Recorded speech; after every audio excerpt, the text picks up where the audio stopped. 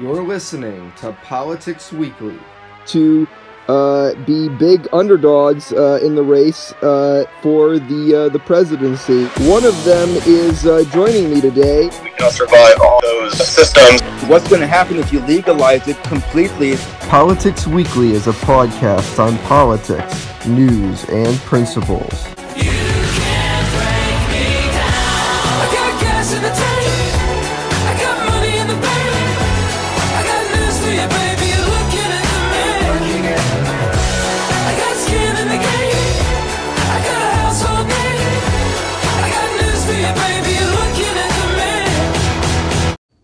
All right, everyone, welcome back to Politics Weekly.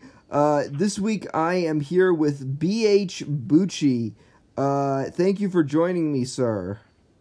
Oh, thanks for having me, Nolan. Now I believe you have a podcast of your own, correct? Yes, I do, thecentristvoice.com. Do you want to tell people a little bit about that podcast? Sure. I try to speak from the middle. So, most people in the United States, they have either a center-left, center-right, leanings. Everybody has some type of way where they're going to agree generally. They might not agree 100%, but they're definitely not as far right and as far left as many people vocalize and that they come across from the media. And so that's what I try to address, that people in the middle that have some type of common sense that are not just going to shut you out completely just because you say you're a Democrat or you're a favorite president. And that's what I try to do. All right.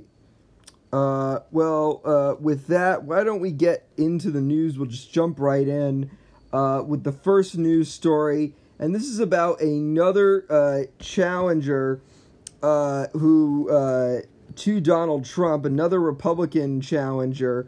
As we reported before, former Massachusetts Governor Bill Weld and former Illinois Congressman Joe Walsh are hoping to win the Republican nomination in 2020 and prevent Donald Trump from being the Republican nominee once again. However, a third candidate is hoping to take on Donald Trump as well, and that is former South Carolina Governor Mark Sanford. Sanford previously served he previously represented South Carolina's 1st congressional district in the United States House of Representatives from 1995 to 2001 and from 2013 to 2019. He also served as governor of South Carolina from 2003 to 2011, and at one point was the chair of the Republican Governors Association, though he had to resign in 2009 after disappearing to an island where he had an affair with another woman who was not his wife. I remember that. I remember that completely. So Sanford has now announced, after a lot of speculation, that he will be running. Sanford gained a lot of national attention when then South Carolina state lawmaker Katie Arrington challenged him in a primary for his seat in the U.S. House of Representatives last year. Donald Trump notably endorsed Arrington over Sanford. Sanford later lost the primary to Arrington, who later lost the House race to Democrat Joe Cunningham, who became the first Democrat in 40 years to hold that seat in the U.S. House of Representatives. Sanford later expressed interest for months in a primary challenge against President Trump. He has now said that he will do just that. What are your thoughts on Mark Sanford announcing his candidacy for president in 2020? So essentially, he's the right's version of Beto O'Rourke. He won one time, then he lost, then he had some type of affair with a mistress and disappeared for a week. His staff didn't know where he was. It was a shame because he was actually on the fast track back then. chance to work his way towards the White House. So, Nolan, I'm going to give my take on this. Mark Sanford has some type of name recognition. The other two you're talking about are only popular in their local regions. What wins contests is name recognition. So Trump, the benefit with him is he had name recognition for the past 30 years. People knew all about him. All the politicians, left and right, they all sucked up to him so they can get campaign donations. They knew, and everybody wanted to be with him. That's why his book, The Art of the Deal, has been selling since it first came out, and it's still being published right now. So you and I both know that what wins contest is not only substance and how you come across to the people, but do people, one, think that you actually have a shot of winning? So you have to first get that horse lined up. But two, are people going to recognize your name? Because if they've never even heard of you before, like most people, unless you're like you and I, where we follow politics, you're not going to know who Mark Sanford was. I never heard of who Bill Walsh was. He looks like he's some type of comic book character from a Celebrity Apprentice cast off. And then you have Bill Wells, who tried to run last time also in the last 2016 election and got nowhere. I think it was like two. If I remember correctly, it was two Massachusetts boys. It was a governor and a former governor that were running for office to try to win the Republican nominee, and they got nowhere.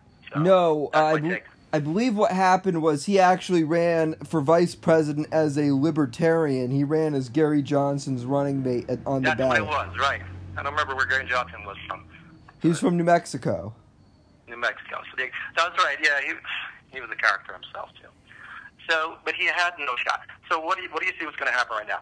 They're all going to try to do exactly what the Democrats are doing. They're all going to try to attack Trump one way or the other. But they don't have a shot because Trump is the king of the one-liners. So he's going to destroy these people with one-word nicknames. And then what's going to happen is they're going to be branded just like Pocahontas is branded. Just like Sleepy Joe is branded. Crooked Hillary is branded. And that's it. And then it's all downhill from there. So I don't think anybody out of these three that have said, okay, I want to become president, I don't think any of them have a shot. And I definitely don't think anybody on the left has a shot.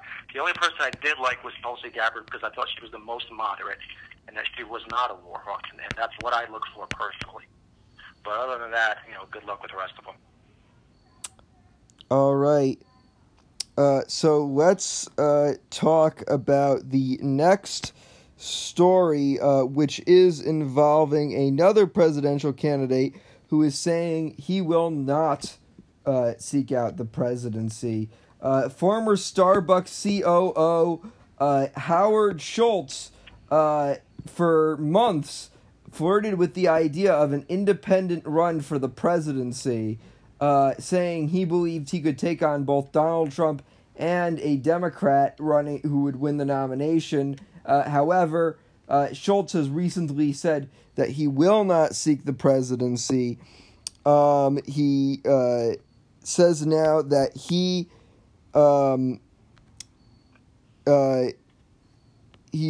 says now that he fears he will split the vote, and for that reason he will not run for the presidency. What are your thoughts? Well, wasn't his policy in this position when he first decided that he may run for office was that he was totally against being far left because he knew it was a losing message. So he didn't want to label himself as a Democrat, and he felt that the Republicans were represented by Trump, so he didn't want to label himself as a Republican. Third-party candidates always, unfortunate, and I wish more people would support third-party candidates, but third-party candidates always have a tough road to haul. So his chances of actually getting any type of traction behind him and meaning major money other than spending his own money, was pretty slim. He didn't have to appear on any of the debate stages. And when's the last time we really heard about Howard Schultz after Starbucks had that racial insensitivity debacle they had earlier in the year? So you never even heard of him. And unfortunately, that's a large part of the media. I believe the media, they like who they like. So you're going to see the candidates that they favor that align mostly with their, I believe about 90% of the media is liberal, that align with their viewpoints in the world. And Howard Schultz was never done it. And if you remember, when he said that he wanted to run for president, and he said that he wasn't going to run as a Democrat, he was being attacked. He was being vilified. You've seen people protest, and they were bashing, and they were throwing Starbucks in garbage, and so he really didn't have a shot to begin with, unfortunately. All right, let's move on to the next story. So Donald Trump, President Trump, revealing on Twitter now that he initially intended to invite Taliban leaders to a summit at Camp David the week of the anniversary of 9/11. Trump saying in 3 separate tweets, quote, "Unbeknownst to almost everyone, the major Taliban leaders and separately the president of Afghanistan were going to secretly meet with me at Camp David on Sunday. They were coming to the U.S. tonight. Unfortunately, to build false leverage, they admitted to an attack in Kabul that killed one of the great soldiers and 11 other people. I immediately canceled the meeting and called off peace negotiations."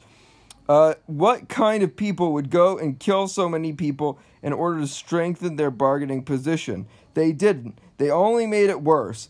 If only they cannot agree to ceasefire during these very important peace talks, then they would kill. Would even kill 12 innocent people. They probably don't have the power to negotiate in a meaningful agreement anyway. How many decades are they willing to fight? Your thoughts? It's a really sad situation. You know,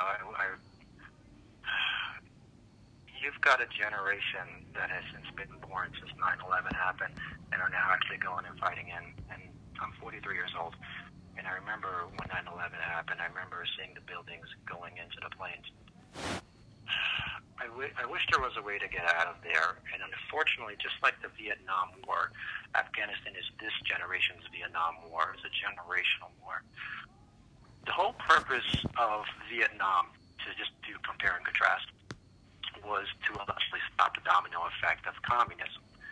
We were fighting and supporting the southern half of that country.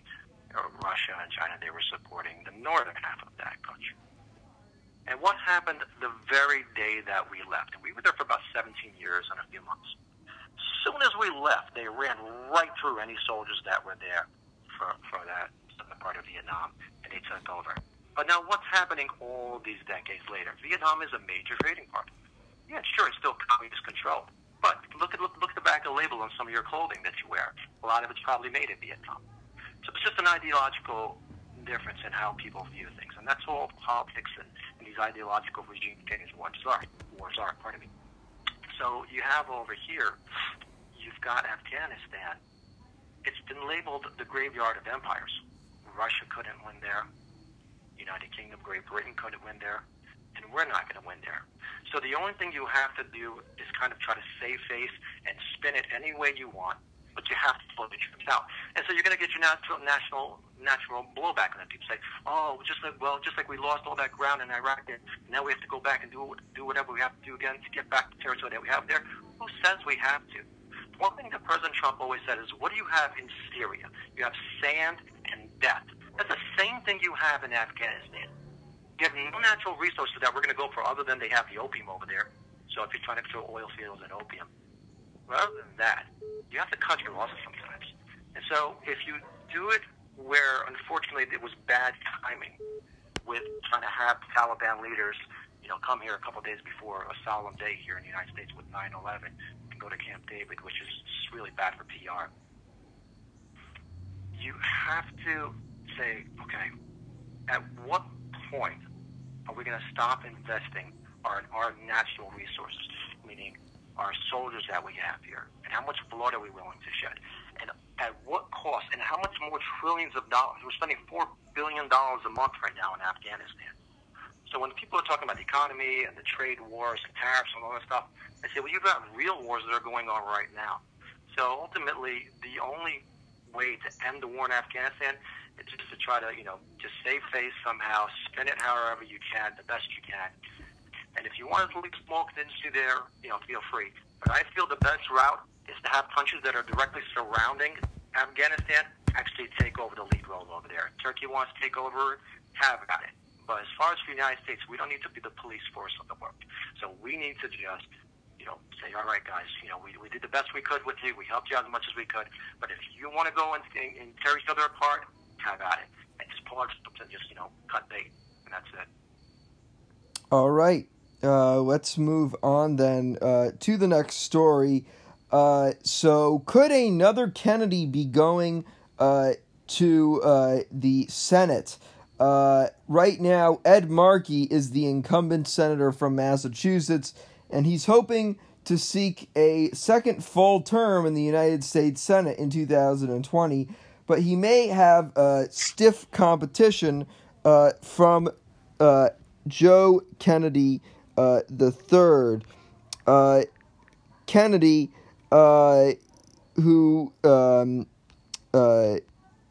Kennedy, who has represented Massachusetts' 4th congressional district in the United States Senate since 2013, now says he is considering a primary challenge to Senator Markey, criticizing Markey's record in the U.S. Senate. If he was elected, Kennedy would be the 4th Kennedy to serve in the United States Senate after, of course, John F. Kennedy, Robert F. Kennedy. Hold on. Sorry.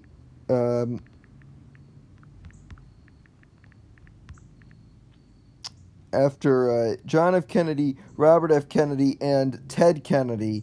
So he would be the 3rd Kennedy to serve in the United States Senate. What are your thoughts on Joe Kennedy potentially running for the U.S. Senate?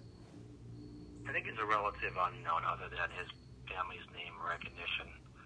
I'm looking at a picture of him right now. He looks a little bit like Conan O'Brien. Probably a nice Irish guy. He's got his family's legacy and his family's history. Unfortunately, that same history is the curse of the Kennedys. That's why he was, unfortunately, whenever the family members reach some type of higher office, unfortunately, bad things happen there, and it's a real shame. So I don't know if the curse is a real thing, but it's possible. I did hear him, I think it was, you could correct me if I'm wrong, but I remember about 2 years ago he did some type of speech. It was something where he was in front of a hangar, like an airplane hangar or something like that, and he was speaking, fluent Spanish. Spanish was impressive. But it doesn't have, national name recognition. And, I'm in New Jersey, so Massachusetts politics is clearly unique to its own. But if he can capitalize on whatever connections that his family has in office, I think, the Kennedys, still have some pull over there, then he should be able to get some money behind him, which is what you need to run a successful campaign. So we'll see. Because, if he's a Democrat, so obviously the media is gonna give him favorable views and coverage. And if he can do that, then they may try to feel like it's a reincarnation of the Kennedy dynasty. It hasn't been for a while. So good luck to him. Hopefully he does well. All right. Well, let's move on to the next story. So going back to the Republican primaries, Donald Trump right now the favorite out of the 4 Republicans running to win the nomination. However, some states may be canceling their primaries. Right now, Republicans in the Republican parties in South Carolina, Kansas, Nevada, and Arizona are considering eliminating the Republican primaries in those states in 2020. Right now, one of the arguments that South Carolina GOP Chairman Drew McKissick is saying is, quote, with no legitimate primary challenger and President Trump's record of results, the decision was made to save South Carolina taxpayers over $1.2 million and forego an unnecessary primary. And on top of that, Kelly Ward, the Arizona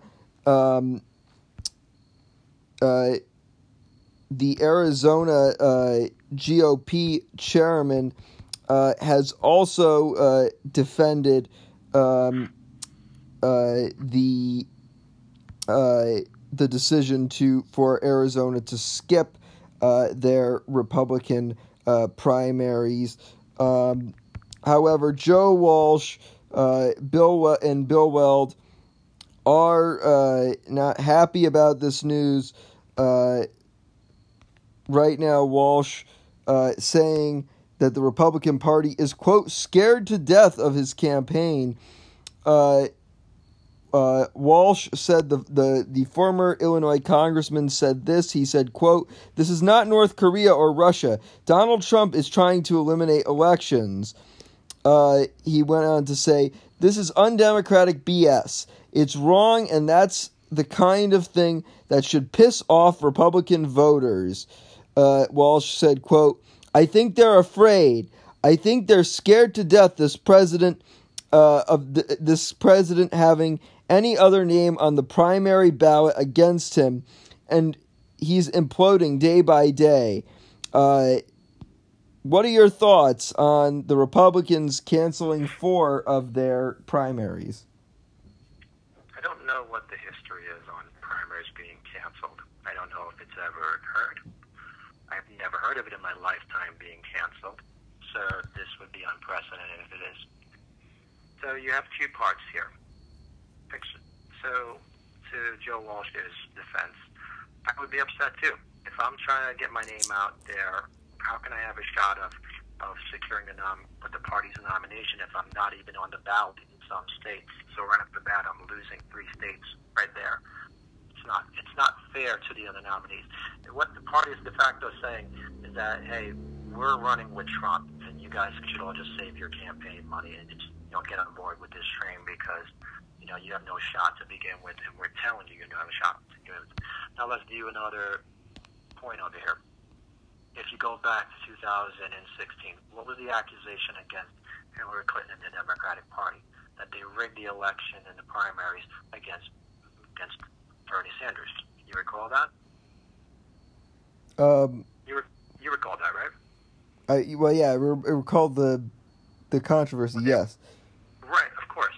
So this is no different than that. So what's the difference between the Democratic Party, giving superdelegates to Hillary Clinton, thereby, shifting, the vote count towards their preferred candidate, and actually giving questions ahead of time with CNN debates to her. This might have was just being blatant about it, and with the Republicans now saying, "Hey, yeah, we're just giving it to Trump." So I think it's wrong. I think you should give the voters, even if you feel strongly that Trump has a better than 90% chance of winning the primary, you should still let the voters speak. And so to the other challengers, you need to have a level playing field. And it doesn't matter if you're Democrat, Independent, or Republican. It needs to be fair across the board. And you can't just tip the scale by saying, okay, these 3 states, and then if other states, hop on board, forget about everything you do. We're just going to give it to Trump. It's the same thing the Democrats did back then when they didn't even allow, I think it was Nevada, where they didn't even allow, the voters to vote. They just gave the delegates to Hillary Clinton. So this is the exact same thing. The politicians are doing what they have a recent history, and what they've pretty much always done is pick the favorite horse that they like, and everybody else just needs to, keep their mouths shut if they want to keep receiving, campaign funds from the higher ups of their parties. And unfortunately, that's it. That's sad. All right. Well, let's move on to the next story. So the next story is involving the West Virginia gubernatorial election in 2020. If you remember, incumbent Governor Jim Justice was elected as a Democrat in 2016, but eventually changed his party registration to Republican and is now running for re-election as a Republican. However, there were rumors for months that Senator Joe Manchin, who previously served as governor of the state, might be considering a Democratic challenge to Justice. Polling showed Manchin leading by as much as 10 points in some polls. However, Manchin saying now that he will not be running for governor, instead opting to finish out his term in the United States Senate, which will continue until 2022. in 24. However, new speculation is mounting that former CEO of Massey Energy, Don Blankenship, could be running for governor. Blankenship was a Republican candidate for Senate in 2018. He was controversial for a mining accident that happened in his company. He ran as a Republican for U.S. Senate but lost. He has recently changed his party affiliation to Democrat, fueling speculation that he could be seeking the Democratic line for governor. What are your thoughts on Manchin not running for U.S. Senate, or not running for governor? Well, I think Manchin is safe no matter what he does. He's a Democrat, and by voting for Justice Gorsuch, he was able to keep himself in the good graces of his population, of his electorate, because he knows what his electorate like. If you have a county and a state that votes 90% for either party, it's hard to win any election or re-election if you're in the opposing party, and that's what you have in West Virginia. It's a very beautiful state. I've been there recently, and they had tremendous economic success. I think the reason why you're seeing this governor, why he switched parties, is because it's self-serving. He jumped on the Trump train. He sees his state is doing well financially. They're growing economically. So he wants to be on the side of the popular vote. And if the majority of people in West Virginia, 90%, vote Republican, well, it only serves him the best chances to say, okay, hey, I'm one of you guys now. I know I wasn't before, but now I am. So hey, vote for me because now I'm going to vote Republican, which could be Republican in name only. It's the same thing with Bernie Sanders. What is Bernie Sanders? Is he an independent? Is he a socialist? Is he a Democrat? He can't win as an independent, so now 2 times in a row he's trying to run on the Democratic ticket. So what is really a party? A party is just a group of people that are trying to get together to push whoever can get to the top so they can collectively pool their money together so they can control power. So whether this gentleman wants to call himself a Republican now and any of his challengers want to try to win as a Democrat, good luck to them all. But what they're doing is what politicians always do. And that's just trying to, get with the best horse that can get them, to the front of the pack. And then that's what we're looking at over here. But yeah, hey, whoever has the best message ultimately will resonate with the voters. And you can win, you can be a Democrat and win a Republican, like Joe mentioned it, and vice versa. So more power to them all. All right. Well, let's move on across the pond to England to some news regarding Brexit. So right now, the Tory party lost their majority in the House of Commons after a number of Tories defected to the anti-Brexit coalition. This was because they were upset with Boris Johnson's express for a no-deal Brexit. They recently voted to block a no-deal Brexit. Johnson himself, the Prime Minister of England, is now hoping to challenge that no-deal Brexit in court. He has said that he would rather, quote, die in a ditch than go through with another Brexit delay. Although the law, based on what has been passed, would require Mr. Johnson to do so. Meanwhile, Johnson is also getting ready to suspend Parliament until October 14th. What are your thoughts on what's going on in England?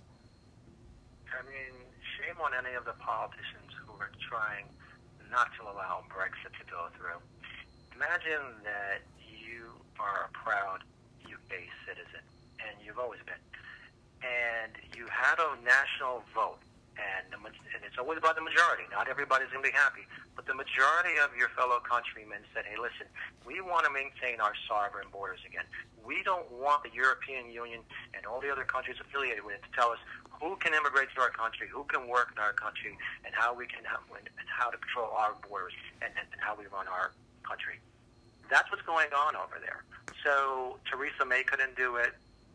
Maybe Boris Johnson can do it. But when you have a lot of vested interest in leaving the status quo the way it is, and usually that means there's a ton of people making a lot of money off of it, it's gonna be a tough separation, like a really, really nasty divorce that takes a long time to go through. But just like if you look at power and if you look at control of land, this is an unofficial control of the United Kingdom. The United Kingdom may still think that they have control of their country, but they don't. When you have other countries telling you how to control and how your laws should be, you really have given up full sovereignty of your country. And that's why the people voted to get away from Brexit.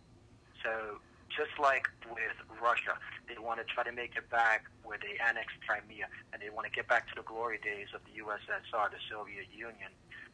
That's what you have right now. You have the European Union, sort of a version of Soviet Union, where there's, even though there's a cooperative together, there's unelected bureaucrats that control those countries that are part of the European Union.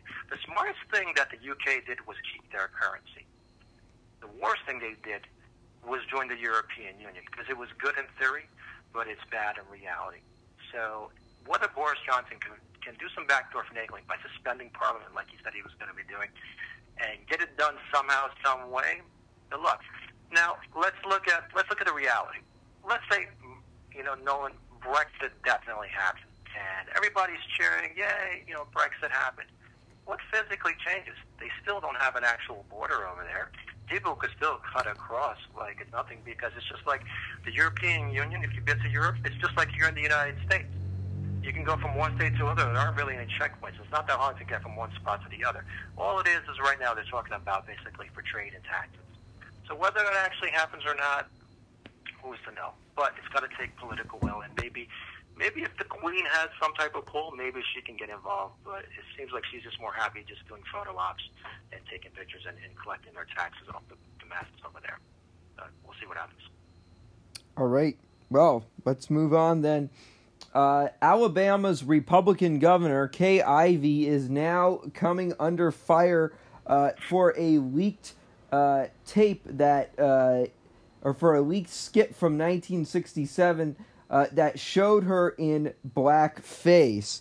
Ivey apologized for the skit, saying she doesn't recall that, but believes everything that was in the skit and has apologized for it.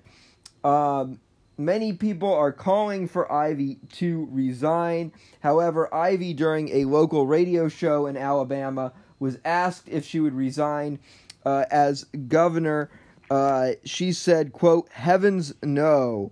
The controversy is similar to a controversy a couple months ago at the beginning of the year, when a photo showed Democratic Virginia Governor Ralph Northam showed a yearbook photo of him in blackface.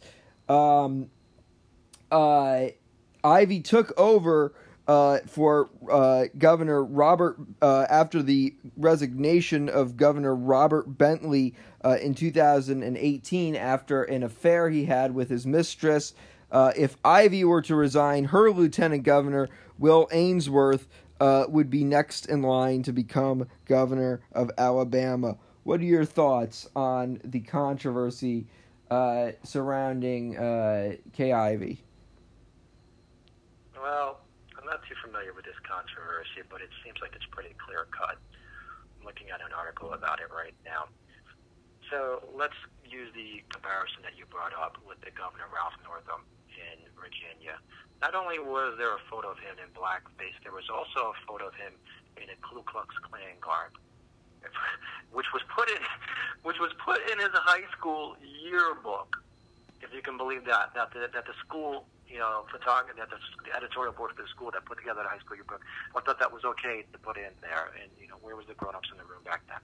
Anyway, which one is worse? You have Governor Northam who first said, yeah, that was me, but I'm not going to say which one was me, but it was either me in blackface or it was me with the white robe on, pretending I'm part of the KKK. And then denying it the following day, saying, no, that wasn't me. I don't know, magically somebody must have hacked it into my yearbook, which it wasn't even happening back then, 30 years ago. Or Kay Ivey. So one's a Democrat, one's a Republican. If it's good for one person to stay in power, and if they're the people that are below them, if they don't force them out, then it's the exact same thing should happen in this thing. And the other thing that you have to consider with Kay Ivey, why there may be some more push for her, is because she signed an abortion law that, even though she knows it can't, overturn Roe versus Wade, you have a lot of people that are strong proponents of abortion rights in this country, and they feel that she's doing everything she can to undermine that. So there may be more of a story to this than just the blackface. So blackface is one of those things where I don't condone it because it's very offensive. So you have to look at it from face value. And if she's got to step down, then they all have to step down. And if no one's stepping down, then she's not going to step down. So ultimately, it's up to the voters. And I don't know if she's going to run for a re-election or not. But if she's not going to step down, just like Ralph Northam has stepped down, and just like any other person it was like a wave of people that said, oh, I did it, me too, hashtag me too with the blackface. Then if there were no consequences for them, what you're seeing with Kay Ivey is she's saying, okay, I see that, I might get some bad press, but nobody, as long as you can ride out the wave and the storm, nothing will happen to you. I think she's calculating politically to just say, okay, I'm just gonna lay low right now and just go about my business. All right. Let's move on to the next story. So the next story is involving Zimbabwe's former Prime Minister Robert Mugabe. He was a controversial prime minister who served in that position from 1980 to 1987. Mugabe was controversial for his belief in Marxism and socialism in the country, and for his advocation for African nationalism. Many people lambasted him for what they viewed as human rights violations and his dictatorship throughout.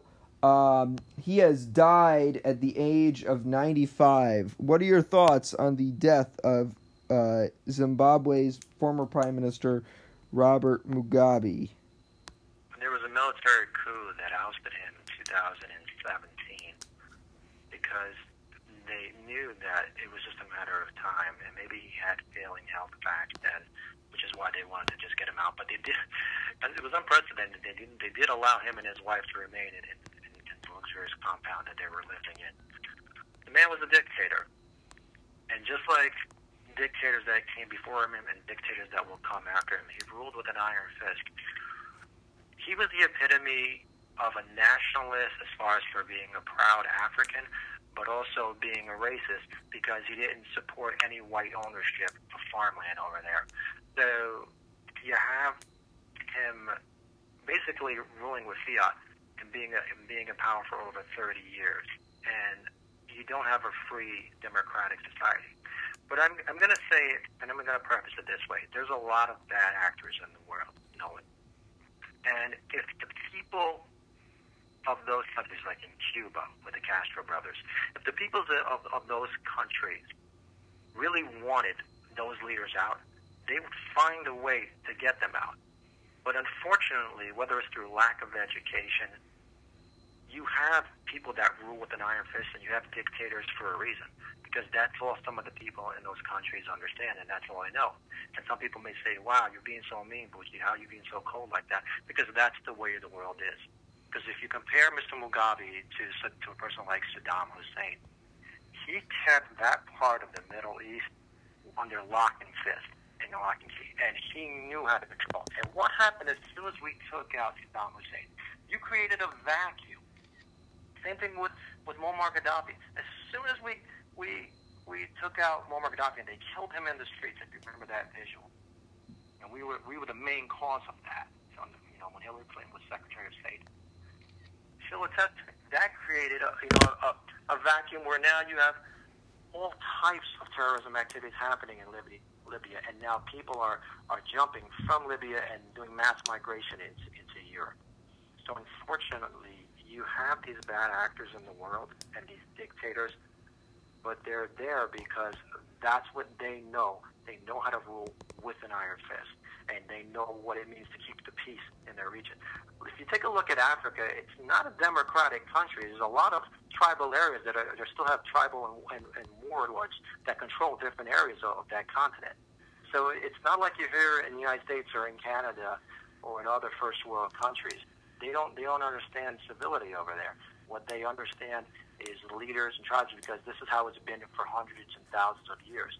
And who are we to change that? So if that's what the people respect, they respect power, and that's what you have to let it be as.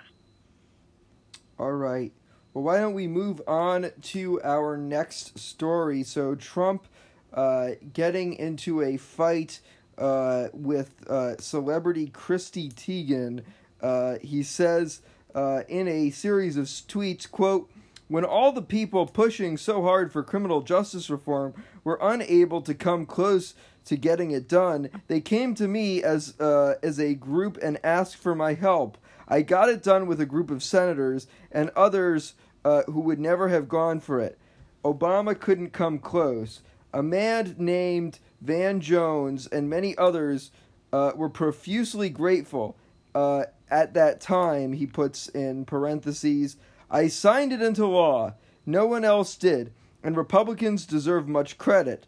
But now that it is passed, people that had virtually nothing to do with it are taking praise. Guys like boring musician John Legend and his filthy-mouthed wife are now talking about how great it is.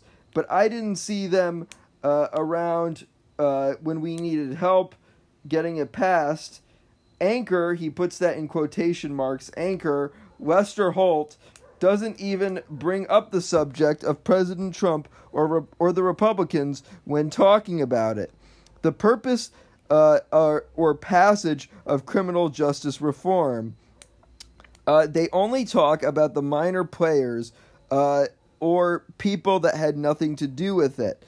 And the people that so desperately sought my help when everyone else had failed.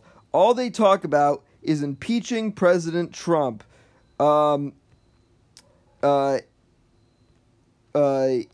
John Legend responding to Trump in a tweet saying, quote, "Imagine a president of a whole country and spending your Sunday night hate watching MSNBC, hoping anybody will praise you. Melania, please praise this man. He needs you."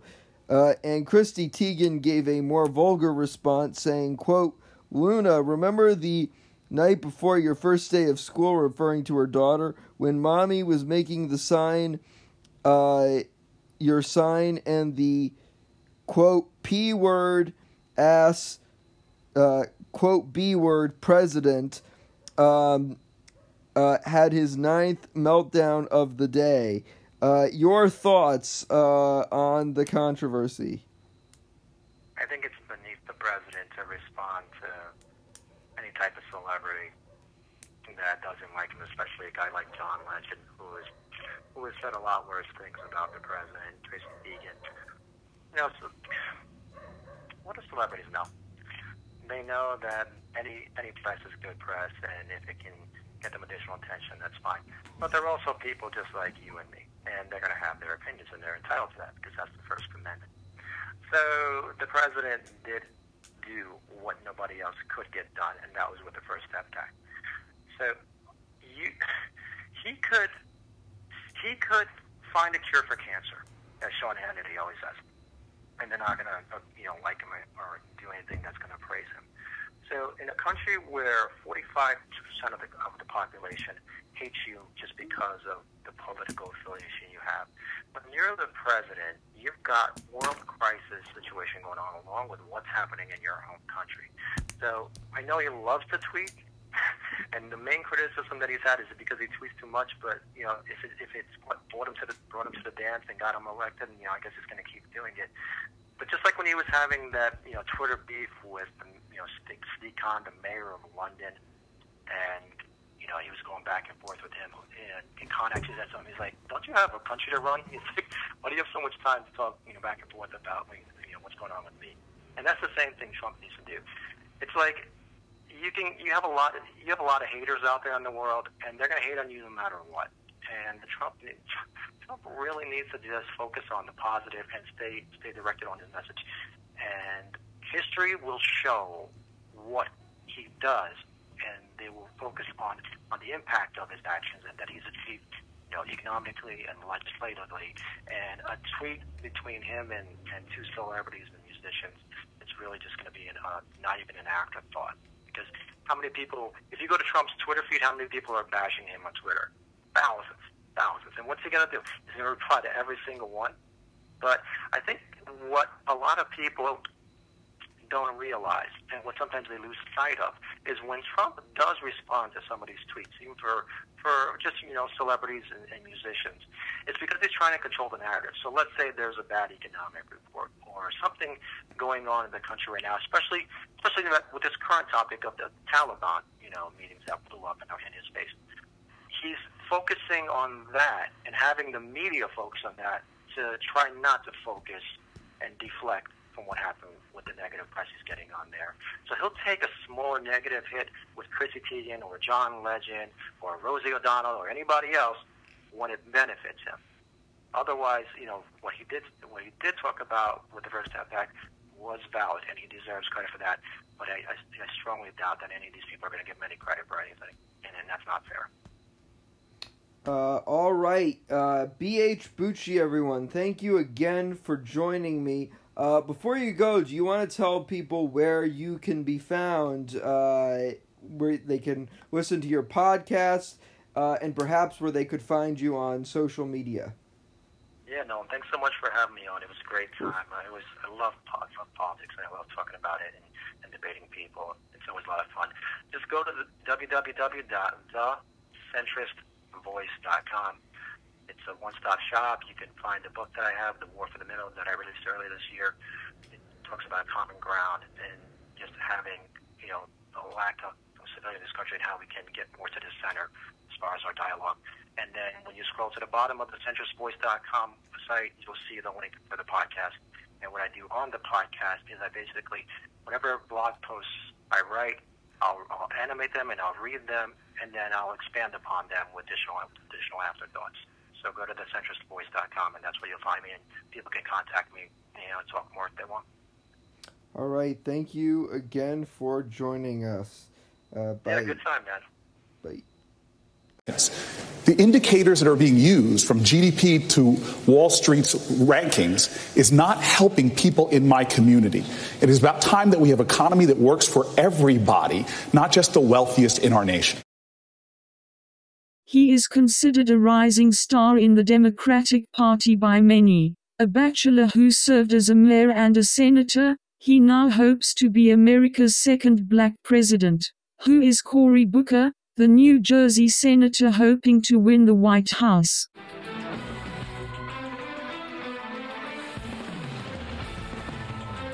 The candidates. Keep America great. Their story. Yeah, when you're young, you're always patted on the head and told that you're the future.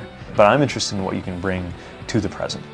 And their fight for the White House. I have the most progressive record of anybody running. If you look at Joe's record and you look at my record, I don't think there's much question about who's more progressive.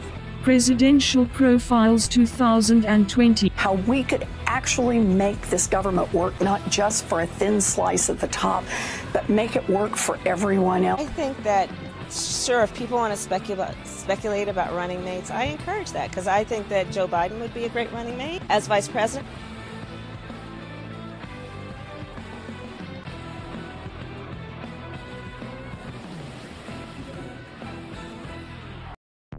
Cory Anthony Booker was born on the 27th of April, 1969 in Washington, D.C. to Carolyn and Carrie. He grew up in Harrington Park, New Jersey. He pursued a career in varsity basketball and was featured in a USA Today magazine. He pursued a liberal arts degree at Stanford University whilst playing football at the school. He eventually received a scholarship to Oxford University. After graduating, he temporarily moved to Connecticut, joining activist groups fighting for low-income people. After completing this, he moved to New York where he ran for municipal council. Although he was considered a long shot throughout the campaign, Booker successfully managed to defeat longtime incumbent George Branch. Booker went on a 10-day hunger strike. Eventually, in 2002, Booker declined to run for re-election, instead running for mayor of New York against incumbent Democratic Mayor Sharp James. James called Booker a Republican who took money from the KKK and Taliban, who's collaborating with the Jews to take over New York. New York's residents criticized Booker for not understanding the area. Eventually, Booker lost by 53-47% margin, though the story was adapted into the Oscar-nominated documentary Street Fight. Booker announced he'd run again in 2006. Sharp retired to focus on his state Senate seat. Booker beat Deputy Mayor Ronald Rice with over 72% of the vote. First of all, I think Cory Booker is an outstanding mayor. He's doing great work in Newark and obviously helping to turn that city around. As mayor, Booker took on a more moderate approach to policy, with many calling him a libertarian-leaning Democrat. He was famous for supporting charter schools, a position unpopular in his party. In 2010, he won re-election, beating Essex County Prosecutor Clifford J. Minor with over 59% of the vote. In 2012, Booker made headlines after he saved a woman from a burning building. The story launched him into stardom. Immediately, many speculated he could eventually become a candidate for president, and that he may be the next Barack Obama. In 2013, Booker got his big break after the death of longtime Senator Frank Lautenberg. Booker announced finally that he'd be running for Senate. Booker faced a large Democratic primary for the seat, New Jersey Assembly Speaker Sheila Oliver, Congressman Rush Holt, and Congressman Frank Pallone all threw their hats in the ring. In spite of this, Booker won the primary with over 59% of the vote. In the general election, he faced former Republican Mayor of Bogota, New Jersey Steve Lonergan. He beat Lonergan by a 55-44% margin. In spite of his previous record, Booker took more progressive stances in Congress advocating for reparations for descendants of slaves, and marijuana legalization. The New York Times ranked him as the third most liberal senator, though he took more hawkish stances on Iran. On many days that I come down to Washington, brokenhearted and very angry. In 2014, Booker ran for a full term, taking on the likes of Republican political consultant Jeff Bell. He beat Bell by a 56-42% margin. In spite of rumors that Booker would run for president in 2016, he declined, instead endorsing former U.S. Secretary of State for New York Senator and former U.S. First Lady Hillary Clinton. Clinton won the nomination, and Booker was rumored to be her running mate for vice president, though Virginia Senator, former governor and former Richmond Mayor Tim Kaine was later chosen instead. Clinton went on to lose to Republican New York businessman Donald Trump. Former DNC Chair Donna Brazile confirmed she considered kicking Clinton off the ticket to include a new ticket featuring Booker alongside U.S. Vice President and former Delaware Senator Joe Biden. In 2020, however, Booker made a huge announcement. I'm Cory Booker, and I'm running for President of the United States of America. Interestingly, Booker may also run for re-election in the U.S. Senate at the same time in 2020, as no law in New Jersey prohibits that. Now, he hopes to be America's 46th president. For more Presidential Profiles 2020, keep it right here on Politics Weekly.